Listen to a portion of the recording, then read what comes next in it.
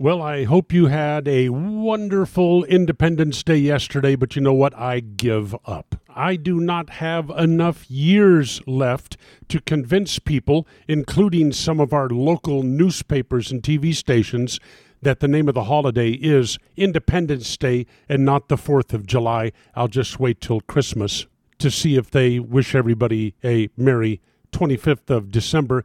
That's a fight I'm not going to win. I'm also not doing too well at getting people to call our so-called public schools government schools. It's what they are. Owned, operated, staffed, controlled, everything by the government, and we call them public? One thing I'm not ready to give up on yet is convincing people that our country was not formed to be, was not intended to be a democracy.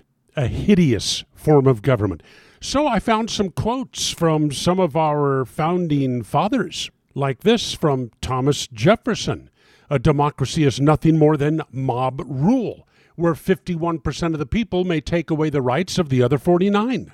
John Adams, he said, that's our second president, by the way, remember, democracy never lasts long. It soon wastes, exhausts, and murders itself. James Madison, he wrote Federalist Paper number 10.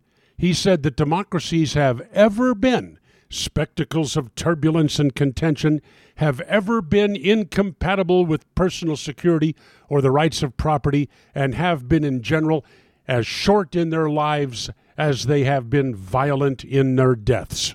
Alexander Hamilton, he said, we are now forming a Republican form of government. Real liberty is not found in the extremes of democracy, but in moderate governments. You think anybody's listening? Hope you are. And in the Solomon Brothers studios on the road, this is Neil Bortz.